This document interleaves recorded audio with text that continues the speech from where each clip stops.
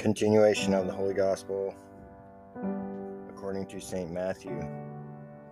At that time Jesus, seeing the multitudes, went up into a mountain, and when he was sat down, his disciples came unto him, and opening his mouth he taught them, saying, Blessed are the poor in spirit, for theirs is the kingdom of heaven.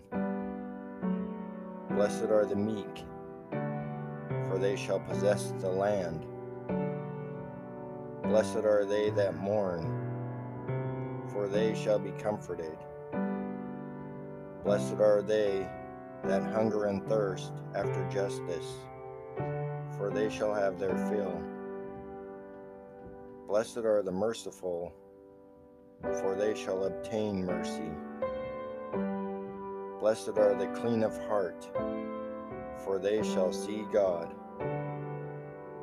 Blessed are the peacemakers, for they shall be called the children of God.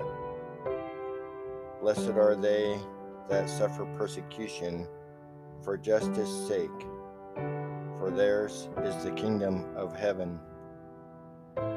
Blessed are ye when they shall revile you and persecute you, and speak all that is evil against you untruly for my sake.